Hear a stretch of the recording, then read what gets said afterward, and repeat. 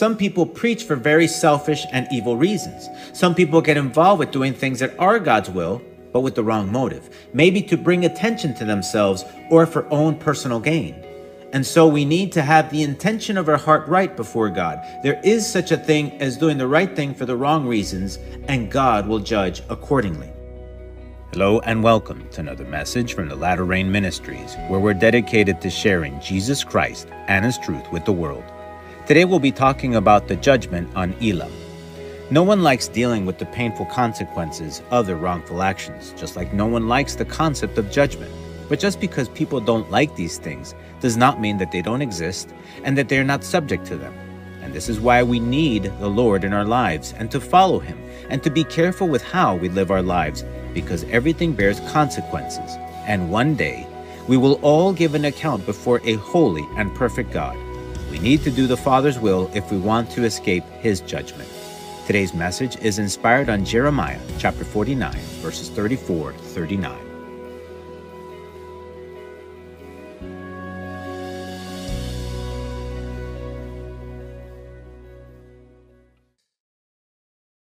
Let us pray. Heavenly Father, Holy Lord, hallowed and glorified be your name. Your kingdom come, your will be done on earth as it is done in heaven. Blessing and honor and glory and praise be to you, O Lord God. For yours is the kingdom and the power and the glory forever and ever. Heavenly Father, as always, I ask you that you please forgive my sins and my wrongs. I pray humbly, O Lord God, for your forgiveness, for your mercy, and for your grace. Blessed are you, O Lord God, for your Son, Jesus Christ, and for the forgiveness and salvation that we find through him. Lord God, in the name of Jesus, I pray, O Lord, for your guidance. I pray, Heavenly Father, that you help us to understand that you are God, that you are holy, and that we need to do as you tell us how to do things. That we need to lead a life that pleases you and that brings you honor and glory, Lord God. Heavenly Father, help us to understand that we need to do your will so that we can avoid your judgment. To you be all the honor and the glory and the praise forever and ever. In the name of the Lord Jesus Christ. Amen. Today's passage can be found in the book of Jeremiah, chapter 49, verses 34 to 39. This is the word of the Lord. The word of the Lord that came to Jeremiah the prophet against Elam, in the beginning of the reign of Zedekiah, king of Judah, saying, Thus says the Lord of hosts, Behold, I will break the bow of Elam, the foremost of their might. Against Elam I will bring the four winds from the four quarters of heaven, and scatter them toward all those winds. There shall be no nations where the outcasts of Elam will not go. For I will cause Elam to be dismayed before their enemies, and before those who seek their life. I will bring disaster upon them, my fierce anger, says the Lord. And I will send the sword after them, until I have consumed them. I will set my throne in Elam, and will destroy from there the king and the princes, says the Lord. But it shall come to pass in the latter days, I will bring back the captives of Elam, says the Lord. Who was Elam in the Bible? The first place that the name Elam appears is in Genesis as one of the sons of Shem, son of Noah. Elam and his descendants inhabited and would later form an ancient civilization centered in the far west and southwest of modern-day Iran, stretching from the lowlands of what is now Khuzestan and Elam provinces, as well as a small part of southern Iraq. The capital of this civilization was Susa. Elam's history spanned more than 2,000 years. It was a rather strong kingdom that constantly invaded Babylonian-controlled lands. However, on about 645 BC, the country was invaded through several Assyrian campaigns, and it was ultimately ravaged by fire and sword. The little that was left was passed into the hands of the Persians. In summary, what God had spoken to the prophet Jeremiah concerning Elam came true just a few years after it was spoken. Why did God punish Elam? We should first start by saying that God used indirectly Elam to punish Israel for their sinfulness against the Lord. In other words, Elam executed God's will for punishing his people. But it was not a direct verbal command, if you will, from God to Elam. Elam had found their own evil reasons to invade Israel, but it was God's will for that to happen. So someone might say, Why would God punish Elam for doing something that was apparently his will? And the answer again is that they may have done God's will, but their intentions were not good.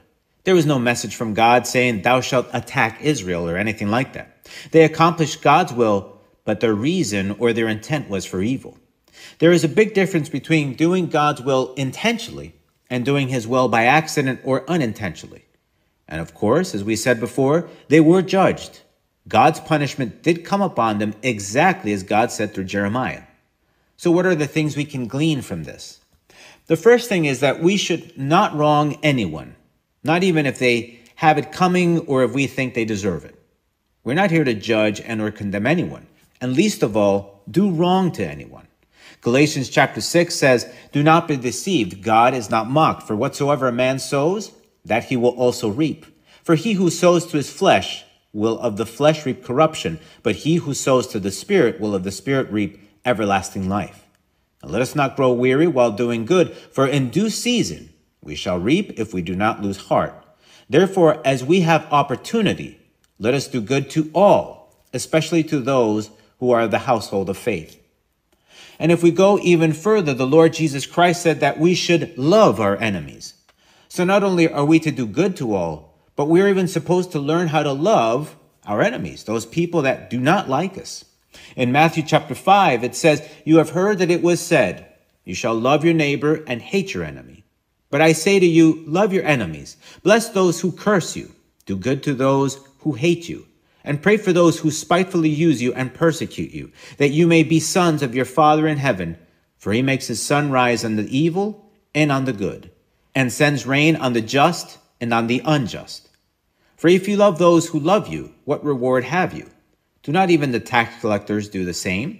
And if you greet your brethren only, what do you do more than others? Do not even the tax collectors do so? Therefore you shall be perfect, just as your Father in heaven is perfect." And so as followers of God, we should do good to all, and even to those that have wronged us. We are ultimately encouraged to treat others as we want to be treated. This so-called golden rule was not invented by man, but rather expressed by the Lord himself, as it is written in Luke chapter 6, "And just as you want men to do to you, you also do to them likewise." It cannot get any clearer than that. I don't think anyone likes being wronged in any kind of way, so we should not wrong anyone. The second thing we can glean from this passage is that although Elam was used by God to execute judgment, their intent was not to do God's will. They did it accidentally, if you will, but their hearts were far away from God. And we need to underline something here. What God is mostly concerned about is the intent of our heart. God is interested in us doing his will, but for the right reasons. But if we do his will for the wrong reasons, those actions will not count in our favor. In Jeremiah chapter 17, it says, "The heart is deceitful above all things and desperately wicked. Who can know it? I, the Lord, search the heart, and I test the mind, even to give every man according to his ways, according to the fruit of his doings." What does this passage mean? God looks at the heart of people. He looks at the reason for why we do things. We cannot have evil or selfish intentions in our heart. Our reasons and intentions for doing things must always be based on the right reason. We simply cannot deceive God. He knows everything, even what is very deep within us, inside of us. There is another passage that drives this point quite clearly. In Matthew chapter 7, it says, "Not everyone who says to me, 'Lord, Lord,' shall enter the kingdom of heaven, but he who does the will of my Father in heaven. Many will say to me in that day, 'Lord, Lord, have we not prophesied in your name, cast out demons in your name, and done many wonders in your name?' And then I will declare to them, 'I never knew you. Depart from me, you who practice lawlessness.'" It is completely God's will for us to prophesy or speak on his behalf, like sharing his word with others. It is God's desire for demons to be cast out and for there to be physical manifestations of his power. So how can someone be seen as a practitioner of lawlessness or ultimately a sinner for doing those things? Because they may be doing God's will, but for all the wrong reasons. Some people preach for very selfish and evil reasons. Some people get involved with doing things that are God's will, but with the wrong motive, maybe to bring attention to themselves or for own personal gain. And so we need to have the intention of our heart right before God. There is such a thing as doing the right thing for the wrong reasons, and God will judge accordingly. 1 Corinthians chapter 13, the so-called love chapter in the Bible that is misunderstood by many, says this: "Though I speak with the tongues of men and of angels, but have not love, I have become sounding brass or a clanging cymbal. And though I have the gift of prophecy, and understand all mysteries and all knowledge, and though I have all faith, so that I can remove mountains, but have not love, I am nothing. And though I bestow all my goods to feed the poor, and though I give my body to be burned, but have not love, it profits me nothing." So you see, a person could speak other languages and even divine language and not have love in their heart. A person can come to prophesy or preach, attempting to speak on God's behalf to others, but not have love in their heart. They can even have faith that can move mountains, but also not have love. They can give to the poor and even sacrifice their bodies. But if there is no love, if the intent is not correct, it will not count for anything for them. Now, what is this love that the Apostle Paul is talking about here? Is he talking about the so-called butterflies or feelings that some people think love is? No. The love that he's talking about here is the love for God we should have. Everything we do, the reason for why we do all the things here and now, should only have one reason and one reason alone, and that is because we have come to love the Lord. The first and greatest commandment is always at the center of everything. It should be the foundation for our life. The Lord Jesus Christ reiterated this first and great commandment and followed up with what should happen as a result. This is what we read in Mark chapter 12, where it says, "Then one of the scribes came, and having heard them reasoning together, perceiving that he had answered them well, asked them, 'Which is the first commandment of all?' Jesus answered him, 'The first of all the commandments is, Hear, O Israel, the Lord our God, the Lord is one. And you shall love the Lord your God with all your heart, and with all your soul, with all your mind, and with all your strength. This is the first commandment. And the second like it is this: you shall love your neighbor as yourself. There is no other commandment greater than these." This should be the foundation for everything in our lives. We need to do everything in our lives as a result of our love for the Lord, even if we are to do good to other people.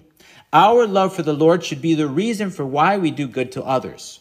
We should not even do good to others for their own sake.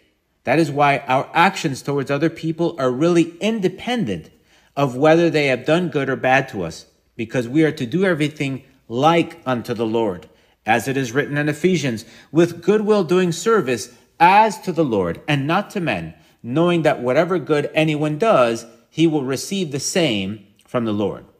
So you see, when our focus is the Lord, when we see that we are serving the Lord in everything, then it really doesn't matter what people do or don't do to us. This is where true faith takes effect, when we see who the Lord is and that we look to do all things for him, knowing that he is watching what we are doing and that he will reward us accordingly. This is how we can align our action and our intention correctly, by doing the right things for the right reasons. Because of our love for the Lord, is God interested in us doing that which is good before him? Of course, but we need to have the right reason within our heart. And so, is it easy to do what is right and for the right reasons? Yes and no. We'll look at the no for a moment.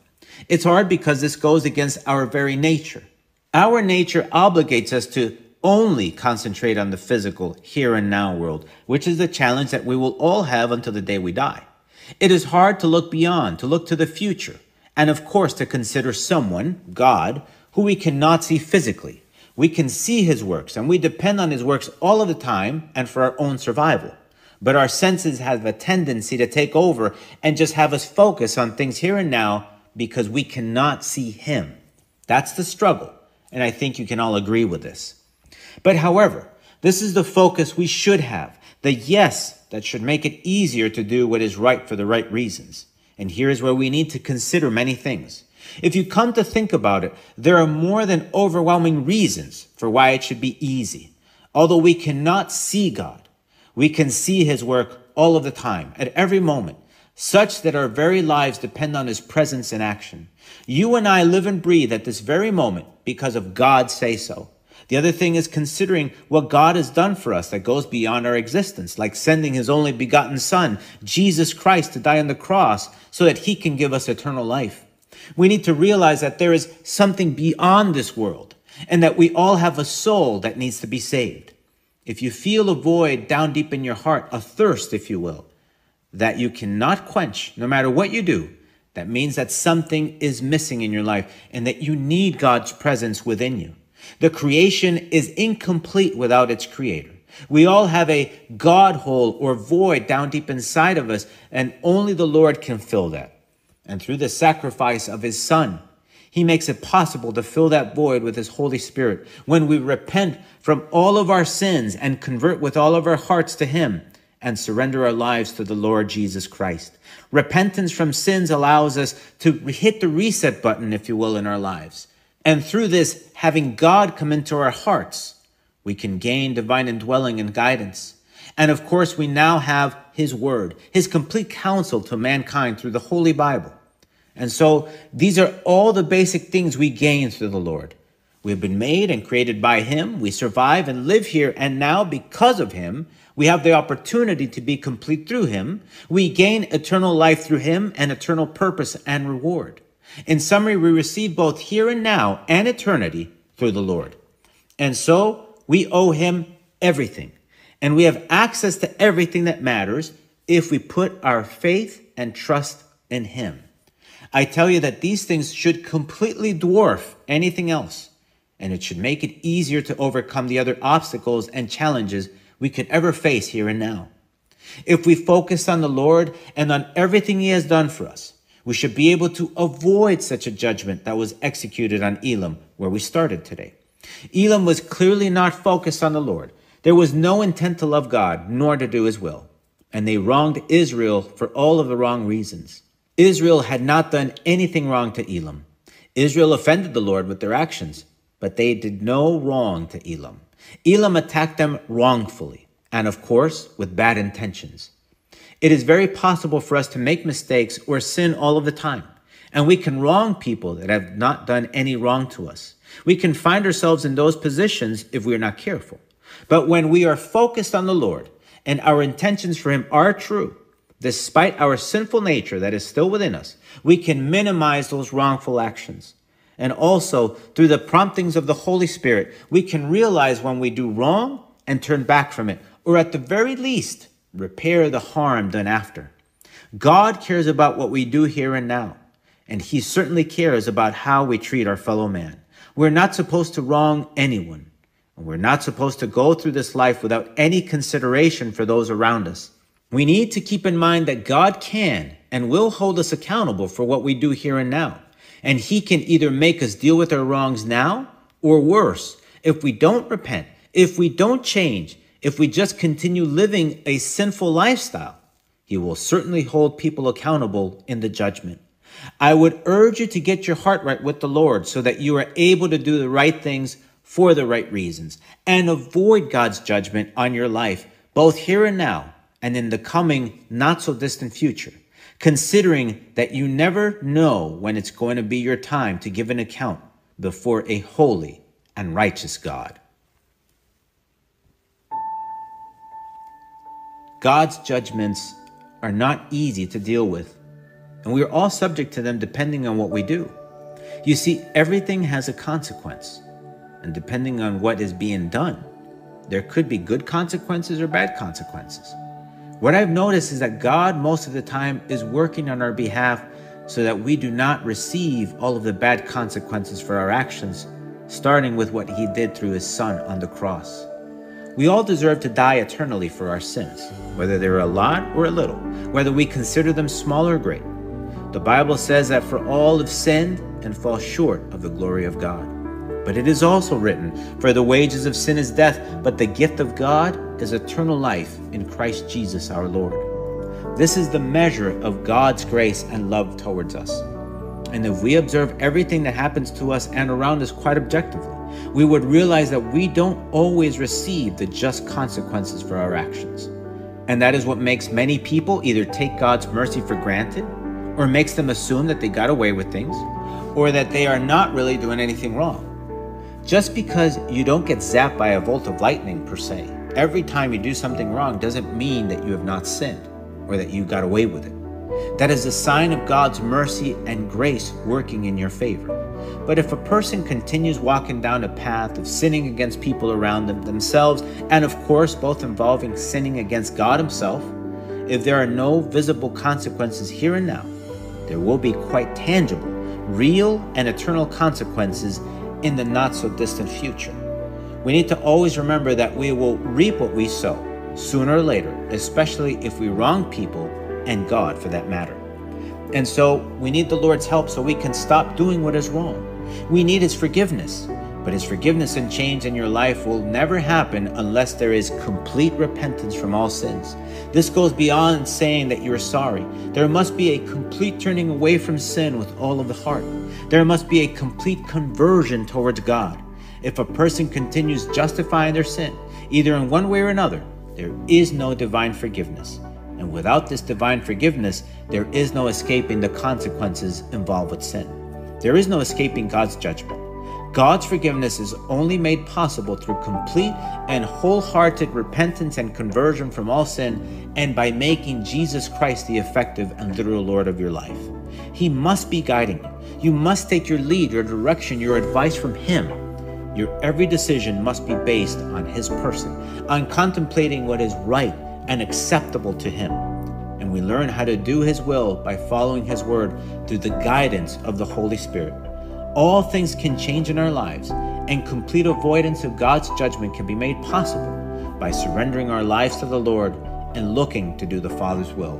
The opportunity to do away with all divine judgment is within your grasp through the Lord Jesus Christ. Let us pray. Heavenly Father, Holy God, blessed be your name, O Lord. Thank you, O Lord, Heavenly Father, that your will, your desire is not to bring judgment upon us, but you want for all of us to turn away from the wrongs that we have done, to repent from them, to ask you to forgive us, Lord God, and to seek salvation through your Son, Jesus Christ. Heavenly Father, thank you because your desire is not to punish, but rather, Lord God, to give eternal life and eternal reward. But help us to understand that we need to let go of sin.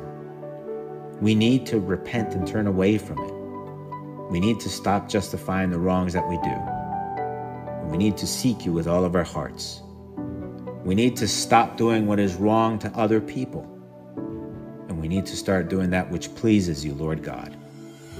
And we need to do it for the right reasons. Help us, Heavenly Father, to have a complete heart turned to you, submitted to you, surrendered to you, so that we could do your will. Heavenly Father, help every person that is listening right now understand that they need to follow the Lordship of Jesus Christ, to submit to him completely if they want to find favor before you. I pray in the name of the Lord Jesus Christ. Amen. Please join us again next time as we look into God's Word together. And if you have any questions or just need some prayer, please email us through our website. If you want to listen to other messages, you can go to our website or look for our podcast in the Apple iTunes Store under The Latter Rain Ministries to subscribe. The Latter Rain Ministries is a self-supporting Christian ministry dedicated to sharing Jesus Christ and his truth with the world. The Lord is near. May God bless you.